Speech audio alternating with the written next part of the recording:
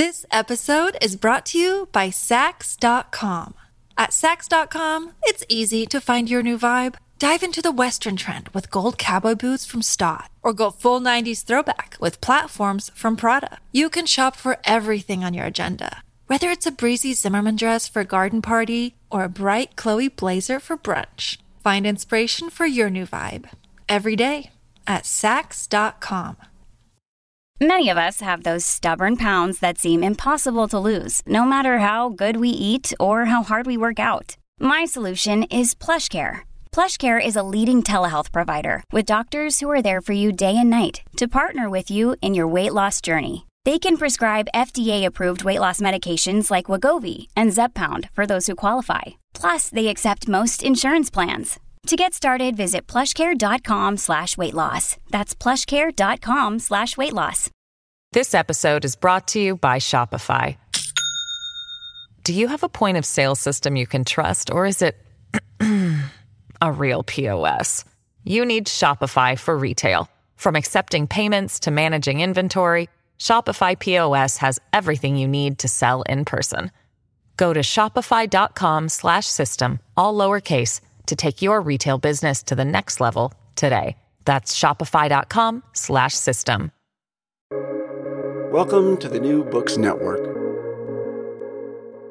Hello, everyone, and welcome to the New Books Network podcast. I'm Deidre Tyler, host of the channel. Today, we'll be talking with Leslie Deschler Kasanic, and if I'm mispronouncing your name, please stop me. Zarada Lopez Dialgo. So pronounce those names again, please. Leslie Deschler Canasi. And Zoraida Lopez Diago. I think it's the Canasi. That's the tricky one. And they are editors of the book, Matrilineage, Black Matrilineage, Photography, and Representation, Another Way of Knowing. How are you guys doing today? We're doing great. Thank you so much for having us. Leslie and I are so honored to be on this podcast and to be in conversation with you today. Yes, indeed. Thank you so much for inviting us. Thank you for being on the program. Can you start by saying something about yourselves and how you got started on this particular project?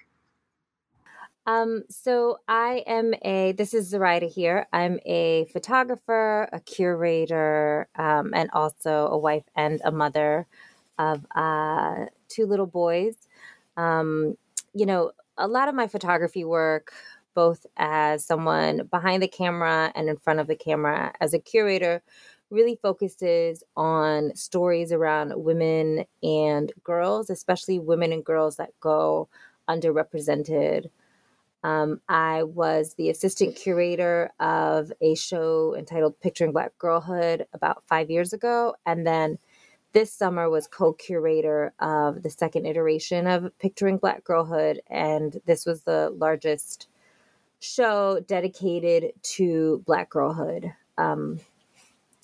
And that is where much of my photography really lies, in shedding light on these stories that require more analysis. Mm-hmm. And this is Leslie. I started off very young as a photographer, picking up my camera as a teen and doing a more traditional route of art school, and found myself in museums working as a conservation technician. So I spent a lot of time looking at the history of objects, doing a lot of deep research around kind of museum studies informally as an artist. We call ourselves sometimes a bad archivist in the art world. Then I continued my studies at the Maryland Institute, where I received my MFA in photography. But my real love is photo education. I've taught for about 12 years at the International Center of Photography in New York, where I work with adults and young people. I work primarily with really motivated, incredible teens in our Image Makers program. And I say that just, to highlight that, reading images, looking at images, thinking about the impact of images, both what we make and what we consume is really at the forefront of what I think about in the classroom. In addition, my own artistic practice, for for many years centered around, again, as I said, the history of objects and thinking about, going into the archives, who has access, who controls the archives, those kinds of questions. And then when I had children, I also, like Zoraida, I have 2 children, a boy and a girl, who are now kind of middle school age. I turned the camera more so onto my family at their birth, more so out of necessity, being the primary caregiver, and really started digging into intimacy, family, thinking about the role of mother as artist, and both visual studies of mother of artists, but also what it means to work within that space. And then more so leading up to this book project, really thinking about the role of motherhood in different ways that maybe perhaps motherhood has been used to both oppress and, support systems that aren't necessarily pro-woman, and ultimately support systems of white supremacy. But I might be getting a little bit ahead of myself. And then at some point, I guess in 2016, Zoraida and I met both as artists. And then we started really looking at the work of female women photographers, and really thinking about ways in which we were very interested in thinking about the ways women in particular use the camera to tell personal stories. So Zoraida, do you want to talk about the origins of women picture and revolution, maybe, as it leads to? Sure. So I was in a show about maybe about 9 years ago now, because it was before Marcel was born. I was in a show and Leslie was the printer. And so I needed a couple prints and met Leslie then. And then when my husband and I first started dating, he wanted to get one of my images printed. And so I called Leslie, and she met us in the city, and she was able to make this beautiful print.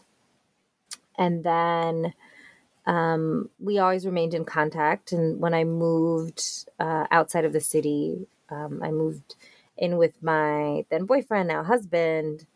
And we started a life up here. Leslie and I were still in contact. And I think kind of the origins of our friendship and our relationship really reminds me of how mothering and how mothers exist. So I needed a stroller, and Leslie had this beautiful stroller. And so my husband and I went down to Brooklyn and got this stroller and a carrier for the baby. And it's just kind of the way that women and mothers and women who mother just nurture one another, support one another, kind of really make sure that we have the things that we need, both physically and mentally, to do the incredibly rewarding but tough jobs that we do. And through that, we just kept on talking about photography and about shows, and about different work. And then I co-curated a show called Women as Witness. And that show was a show in Brooklyn that we did with actually one of the photographers in the book, Kiana Mestrick, and Leslie offered to print the images in that show that came from women who couldn't send us the work. So we had a woman in India, for example, who was documenting other women who were getting burned by acid. We had another woman from Northern Europe, just, amazing work, but work that was hard and expensive to get to the US. And Leslie graciously offered to print the work for that show. And from that point on, we've been working really closely together ever since. Wow. So I'm talking to 2 New York women. Yes. We moved up to Hudson Valley. So we both live in Beacon, New York, which is about, maybe an hour and a half from New York City. So we're very fortunate to have the mountain outside our door, but also access to, the great cultural center of New York City, where we go in often. And so we're very lucky. So that's where we are in the world. And we're about for, maybe a 2-minute drive. And if you, in the book, if you read, I'm sure you saw I think it's the acknowledgments, how during the pandemic, this book was about a four-year process. And even during the pandemic, we weren't together. We were just blocks away, but not working in the same room. So there are many things that happened between, I think the idea for this book came about 2018. Women Picturing Revolution as a teaching and curatorial project began around 2016. And that was really when we became very close, where Zoraida would come over, or I'd go to her house late night, and we would look at images and really think about, we were particularly interested in conflict, but not only photojournalism, which we both really, really loved, always our life looking at photojournalism, but really digging into ways that conceptual artists and art, people working more within the art practice were thinking about conflict and the idea of revolution and those secret stories that feel very intimate but are universal, all of that work and photojournalism. And that's really around 2016. We just, we wanted to find other people to talk with. So we created a series of panels and classes at the International Center of Photography, at Columbia University. And really, I can't speak for Zoraida, but I think it was more of an excuse to work together and spend time in research, because you have to remember, we both work and we have children and busy, obligations to our community, but this was our special time.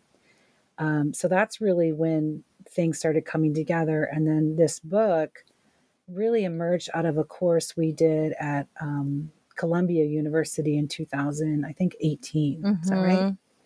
Yeah. I was a consultant at the Institute of Research for African American Studies at Columbia University. And through that, Leslie and I taught a half-day course on Black women in photography. Mm-hmm. And we were able to have two really incredible women and photographers join us as guest speakers. One was Nona Faustine, and the other was Ayanna V. Jackson. And the workshop was a real success. Mm-hmm. And one thing that we heard through that workshop was it wasn't long enough. So people wanted more time. But through that workshop, we were approached by our publisher, Leuven University Press, to think about a book and to think about what that would look like. One thing that, and Leslie and I began to, think about a book and work on a book proposal. But one thing that we wanted in the context of an academic volume was to have room and give space for who is the authority. Mm-hmm.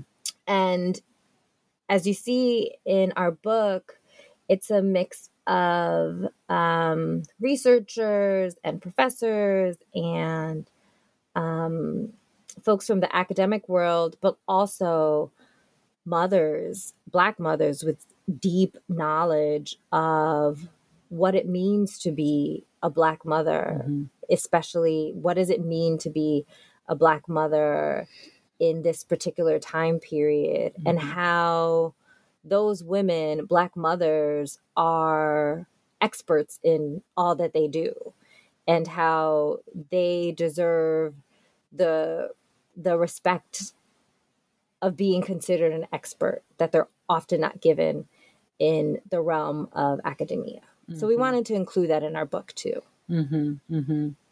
And so many of it came together really joyfully in that many of the contributors are, very well-known artists and essayists, but there are a few emerging voices. Also with the structure of the book, we have some more formal type essays. There's a poem, there's a color plate section in the back that we curated, there's interviews. So we really wanted to kind of break up that format as it would reflect the conversation. As if you were having a conversation in a room, not unlike the incredible group of people that showed up at that Columbia moment where Nona Faustine and Ayanna Jackson shared their work, both who are highlighted in the book. Ayanna in the color curated section in the back, And Nona's in the intro, and Nona has an essay all to her own by Jonathan Michael Square, who also showed up at that workshop with Ayana. So it really is like come together kind of full circle. And it was such a beautiful mix of voices we feel throughout the volume. Tell us, why do you think this project of Black motherhood is so important even for the future?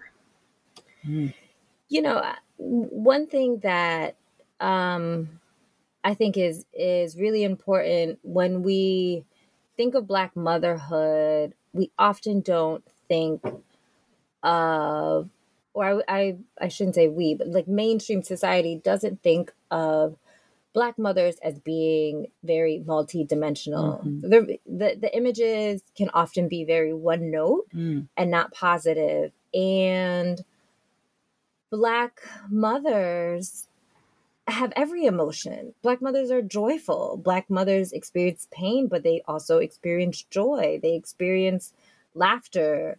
They experience community. You know, the essay by Raisa is one of my favorite essays, and it talks about these Black women and these Black mothers who supported themselves in being able to go out and still feel like a woman and still feel very joyful. And that image that's in Raisa Williams' essay, The Three Black Mothers in a Cleveland Cabaret, of these women in front of that wicker chair, you know, that speaks to, I think, so many Black families. I grew up with one of those chairs in my house. I think my mom had it till, you know, very recent. And it just shows that Black women are just so much more than what we've been told visually or literally. And to me, that's just the important thread to carry through the future. And also, as you know, there's so much more beyond what you see as in media of just trauma and grief, right? So we're very intentional about including essential parts of history and legacy, but also really highlighting all the things that Zoraida just mentioned about love, joy, community, creation. I love that you asked the question in terms of future. We were also very intentional about, you know, working with essayists who maybe were talking about more difficult things, you know, images that went viral, or there are a couple chapters that do address these tough images. And we, you know, in agreement with the essayists, left those out of the book. Not because it's, you know, not happening, not because it doesn't exist, but in this particular vessel, we wanted to lift, you know, other ideas of creation and representation. The CDC indicates that Black women are 4 times more likely to die as a result of childbearing. How did this play a role in the selection of the various pictures and photographers? These ideas are more explored in the essays. There's 2 or 3 essays in particular, visualizing Black motherhood and health. And then there's Black Birth Matters, a conversation with Andrea Chung, one of the artists who are featured in the back, by Nicole Carruth.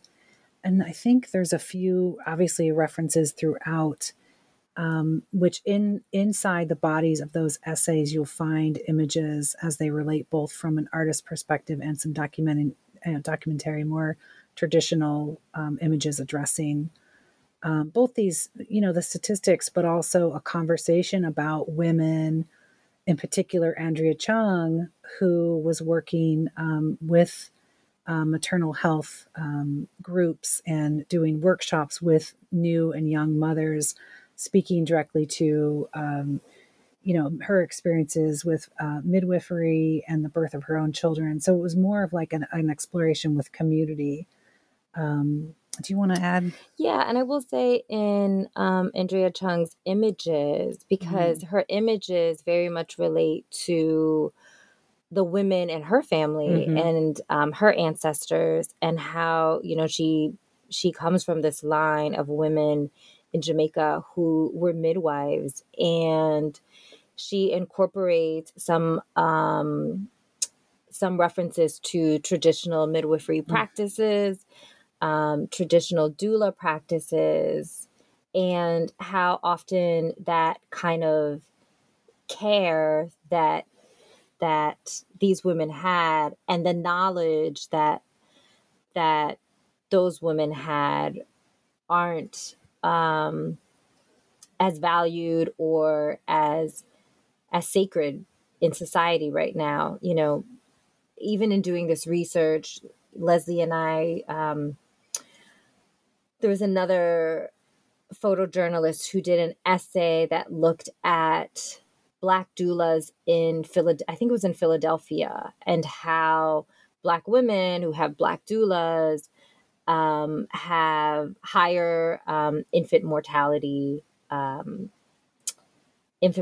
rates, and just are set up to have a successful childbirth experience. And it's really disappointing, and just incredible how, you know, regardless of income, this is something that Black women and Black mothers have to really deal with, this horrible reality during COVID. And during the process of this book, I had my second child, my son, and it's such a heavy load to bear during this really special time in a Black woman's life. And so infant mortality is something that I personally experienced even during this book process. Yeah, I think that chapter 11, Haley Eshkol wrote, again, at Worth 1,000 Words, it's titled Visualizing Black Motherhood and Health. She did a really beautiful job of choosing images in that particular body of the essay. There's one image of a young mother that was found. It went a bit viral online, but it was from Instagram. And it's a young mother, pregnant, a Black woman in front of the Capitol with a sign. So it's a protest picture that's quite powerful. So that is something that also with this book, folks were bringing in images they found on social media. Was very important to talk about, you know, in relation to how images travel in digital culture. Then she has an image by Miranda Barnes, which was a New York Times piece about miscarriage at work and Black mothers and miscarriage at work and violations in the workplace, and that caused miscarriage. Then she has two more images that are, I would say, are more towards kind of art conceptual layers, where folks are gathering together in community, showing, you know, themselves with their children, with their friends. So it's a nice, I feel like, you know, we feel as if that particular essay did a beautiful job of covering the range of both experiences, but how that can be represented in a photograph. And I think that, you know, that question that you ask is throughout, you know, it's almost in all of the writing. It's maybe not directly, but it's implied and it's understood that this is what we're fighting for, right? And certainly in the introduction, we talk about that as well. Other mothering, childcare collections during COVID. Tell us a little about that. So other mothering collections during COVID? Yes. In terms of our experience? Right. What did you find with those pictures there? You know, I think one thing that was really important for both Leslie and I, when we think of motherhood, also to include mothering, and the fact that you don't have to biologically birth a child, A child doesn't have to be in your home for you to mother a child in your community, for you to mother, children in your family. So many of us grew up with our aunts that are like our second mothers, mothers in our neighborhood who also have strong influences and impacts on who we are. And so we thought about that and wanted to make sure that we held a space for mothering that comes through not biologically birthing someone. And, we see that in a lot of different communities. You see it in the queer community, the idea of mothering, the idea of found families, and how that is just so critical to building family and to building community. And so we wanted to make sure that we held a space for that in that book. Regardless of COVID, we wanted to make sure that we had room for that in the book. During COVID, the idea of mutual care, which I think really ties into mothering, comes to the forefront because we saw so many examples, and we touched upon this in the introduction, of Black women mothering their communities. So in the intro, for example, there's the example of Tanya Field, an incredible activist, food justice leader who was one of the few people in her community that stayed open for folks to get food. And this was during a time when Mayor de Blasio had a curfew. So if you were working second or third shift and you needed food when you got out of work, nothing was open. And so this was a woman who, like so many women before her, knew how important it was to have food on the table for folks in her neighborhood, who made sure that her offering was open for the people who need it. And so this idea of mutual care that I think has been in so many generations of Black women. Sheila P. Bright talks about it in her work as well. She's mentioned in the intro. It's something that I think really came forward during COVID. Now, you included Canada and pictures from the 20s and 30s. When you look at these pictures, you definitely see middle-class life. Tell us about one of the pictures of the lady dressed with the lipstick and the ring. We're looking at so that was one of the, so first I want to address when we thought about the book, we had started originally thinking about it as a American, I'll say, right? In terms of what came up, just North America is our lived experience, and specifically in the United States. And then, we of course had so many incredible, I think we're looking at the images right now through the book. So many incredible artists were coming through in Europe, in particular in London. Then we had a few South African folks reach out as well.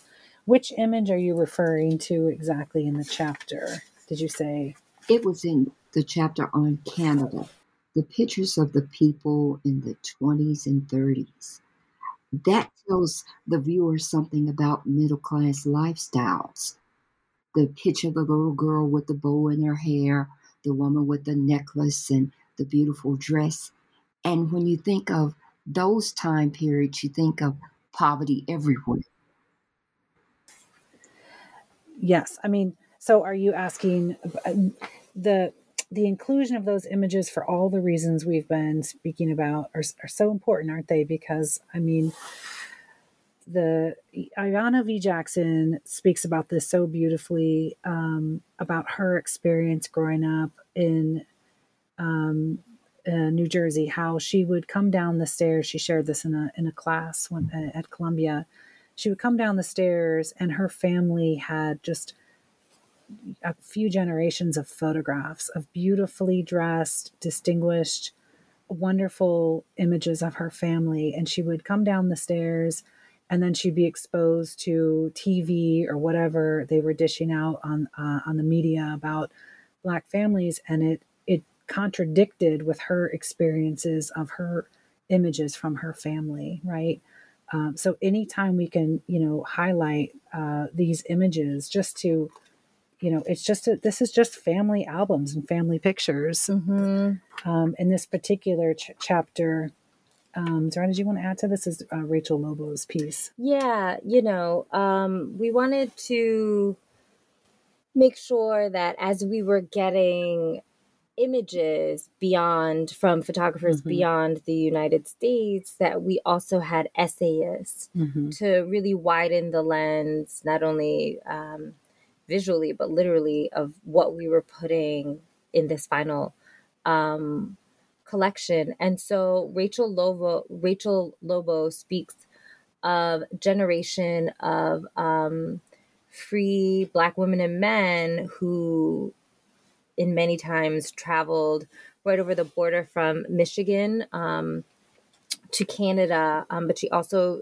speaks about the history of slavery between the U.S. and Canada, and what that meant. And, I think some of the images in her chapter really kind of reference to what you were speaking of. Just they counter the narrative that Black people in the 20s were, all impoverished. Black people at any age, in any decade, are a spectrum, right? And how do we show that? How do we show that spectrum?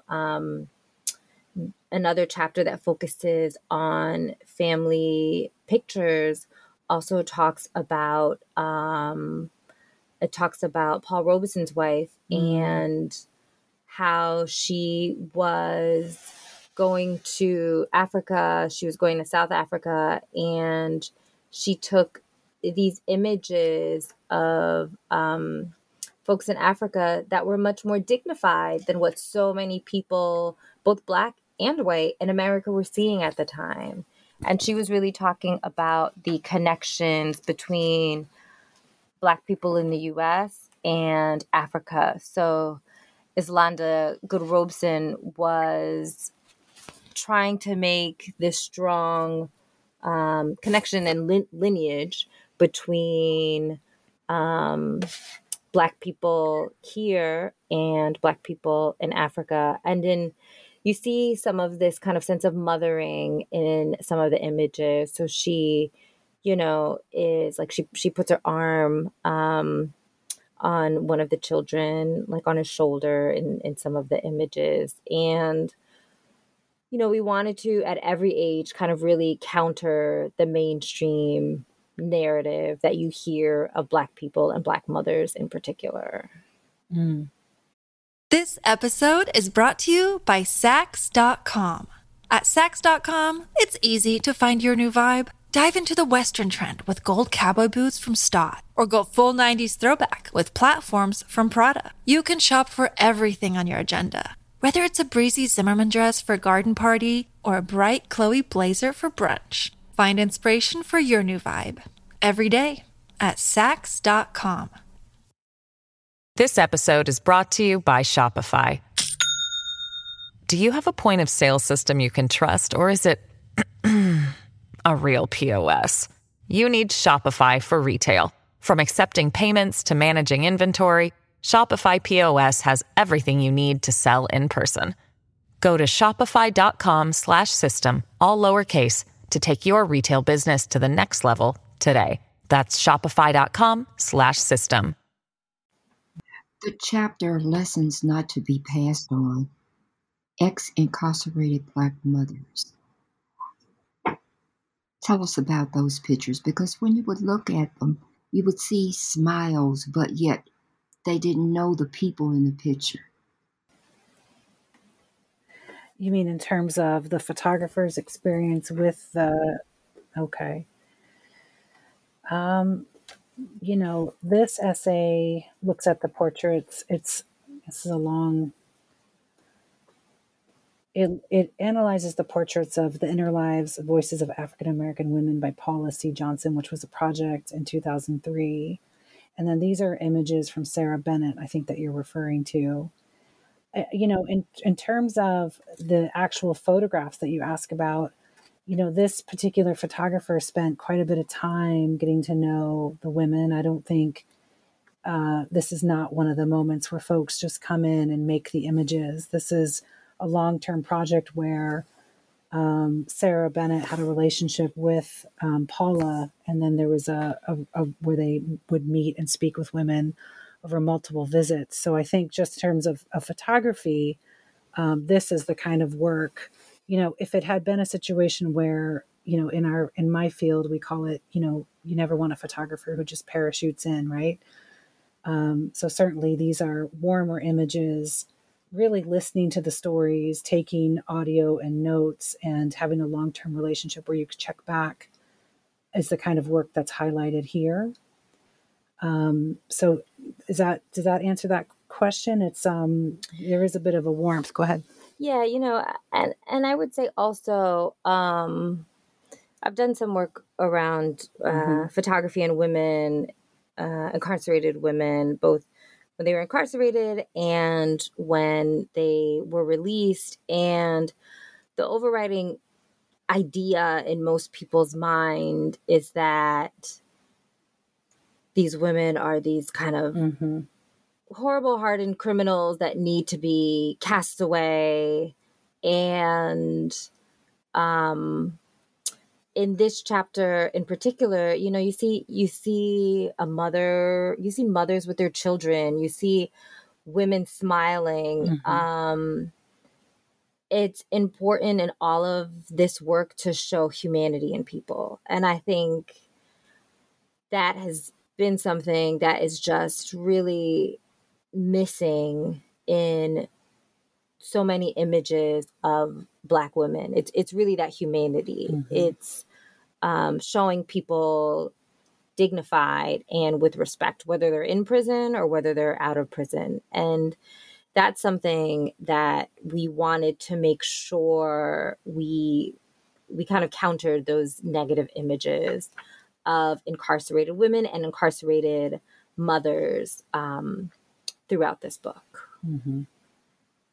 Now, I thought it was interesting you included a reference to a film, one of the authors of one of the essays. And the film is called All My Babies, A Midwife's Own Story. What was the distorted reality of that film? That's in Nicole, Black Birth Matters, a conversation with Andrea Chung and Diana Allen Robb. That's something that Nicole Carruth, who's an independent scholar, had written about. I love these are I feel as if this would be a great question directed towards Nicole rather than us as the editors. That was intended that image. Did you get a chance to see parts of that? Are you familiar with that? You are. Okay. I mean, as Nicole points out, it was intended. So this piece was intended to educate the lay midwives of the Deep South. And to the best of my knowledge, there were over 100 teaching points to incorporate. And the film did find a wider audience. This is complicated. And I think Andrea Chung speaks about this a little bit in the relationship of, midwifery has been something we've been doing since the beginning of time. And predominantly Black women is something that have done this. And also there's a correlation between the white doctors coming in as experts, right? So I think in a way, I think this is a tough one, Zoraida. Yeah, I think these white doctors and nurses come in, as Lizzie was saying, as experts. Right. And as much as they really hate and loathe these Black women midwives and doulas, Andrea Chung talks about how these midwives and doulas were considered dirty, right? And their practices were considered dirty, but they had this really deep knowledge, and knew how to birth babies, and how this knowledge would go back generations and generations. These were midwives who birthed Black children, who delivered their masters' children. These were in conditions where there were no hospitals, and as we know, countless experiments were done on Black bodies, on Black women bodies, and where the fear of doctors and medical establishments is really real. And, that's some of the kind of underlying current to this film as well. I mean, Nicole talks about how when All My Babies was released, the maternal mortality rate for Black women was more than 3.5 times what it was for white women. And, we're getting on almost 70, maybe a little more than 70 years later. It's only gone down 1%. And she really questions why this gap still exists. And I think some of that also goes back and relates to the visualization of Black women and Black motherhood. There was just so much to cover here. I think regions played a role too in the experiences of women. The mothers, grandmothers, great aunts, those pictures in the 70s and 80s in Ohio, I think. Tell us about that essay. And yes, that is such a gem by Raissa Williams, The Three Black Mothers in a Cabaret. One thing that I loved about this essay is that Raissa included the dialogue. So we got a little insight into, a daughter calling her mother and calling her mother's sister, and how these three women made sure that even though they were mothers, they were still women who could enjoy themselves. And you see that in this image. Leslie, I want to make sure you have some time to talk about this too. I know this is an essay we talk about quite a bit. Right. I just think, when this essay came to us, we were just really, really excited because it does such a beautiful job of laying out, it starts off with this image and of the three generations of women, again, and going very personal. We love the way that this, that she lays out the hard facts of the life and the work and things that may have been going on. But it was I think Friday night, did she say which night on the weekend that the women would go out? And this is interesting because this is not an essayist who is, we worked with a lot of photographers or a lot of, artists will use images over words. And when we read this, it wasn't submitted with an image, but that's one thread that was super important for us in the book. We reached out and said, "Oh, do you have a picture of this?"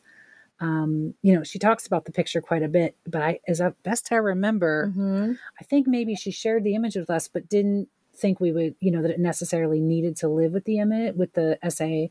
And we said, no, we need to see it. And it was this beautiful moment where, it's an old copy I think maybe there was just like a laser print of it.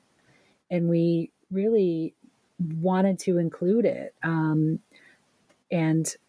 if that makes sense. So she's writing specifically about it, but hadn't thought to put it. And I just want to pivot really quickly to a couple other folks that are in the book that maybe didn't express themselves with images, rather they used words, and that we asked for them specifically in the foreword by the Salamisha and Scheherazade Tillet. We wanted to see pictures of their mother, who they, really are speaking about primarily. And then in the afterword, Regine's, we asked, she described her mother's baby picture. And then we said, can we please have a photograph of your mother? And then also in the interview, in one of the interviews, we asked specifically if we could have baby pictures that were described in the text. So I'm not sure that's what you asked, but that was really important for us to bring in those personal family pictures from the essayist as well. Yes. What is the overall message you want the audience to take away with? I think it's that Black motherhood and Black mothering is just so vast, and the visualization of that deserves to be as vast as it is. How do we counter the narratives that bombard us of Black motherhood, just drenched in pain and sorrow? And what does it look like when, we see this image that Raisa provided, for example, of Black mothers enjoying themselves? What is the history of that? And how do we provide a space for that history and push that history forward? How do we show the complexities of Black women and Black mothers and the people who are mothering in our communities? Right. And we really, this volume has so many different, so many voices included. And we really think about it. I mean, I'll speak for both of us on this one. This is really just a starting point. And we're just so, there's all this incredible work that's been going on for generations, writing, especially particularly within Black feminist writers and artists that exist. And we really are looking for places to bring it all together, with the visual language of photography and representation. So in many ways, although this took us so long, we feel like we're just getting started, right? We're in the midst of, setting up panels and events where we get to kind of talk to some of the artists paired with the essayists and really get into it. But it really feels like, because your question was future focused, that this is just the beginning of this kind of conversation in this iteration for us. There's so much incredible scholarship out there, so many incredible artists addressing this, these conversations. So we're, it's just so important to have it in one place for us now. And, we've been thinking a lot about, there were a few key images and a few key artists that really we just had in mind the whole time. Zaretta had mentioned Sheila Pre-Bright, and I don't know if you have the picture in front of you in the intro. Sheila is an incredible artist who's been just making work for a couple of decades, but primarily in the past, years, really showing up, photographing protests within Black Lives Matter and really just doing it. And she's just incredible. And she was somehow ended up being offered a public art piece in Atlanta for the celebration of the 2019 Super Bowl. And I don't say somehow lightly. I'm sure it was a really rigorous choice they made and the perfect person for it. And if we have to think about one image that really speaks to the inspiration for the book, she wanted to do a piece. She wanted to do something to commemorate, to work with the women, the mothers who had lost their children to police violence. So she came together with a couple of mothers, and they created a weekend, a safe space, a retreat for these mothers who had experienced these terrible, terrible things, and who were all doing the work of activism to change the laws and pursue justice.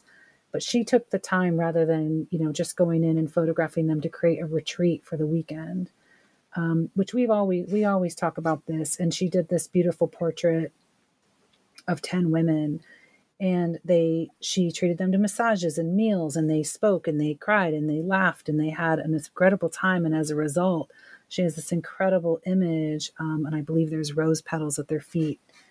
And to us, that really speaks to both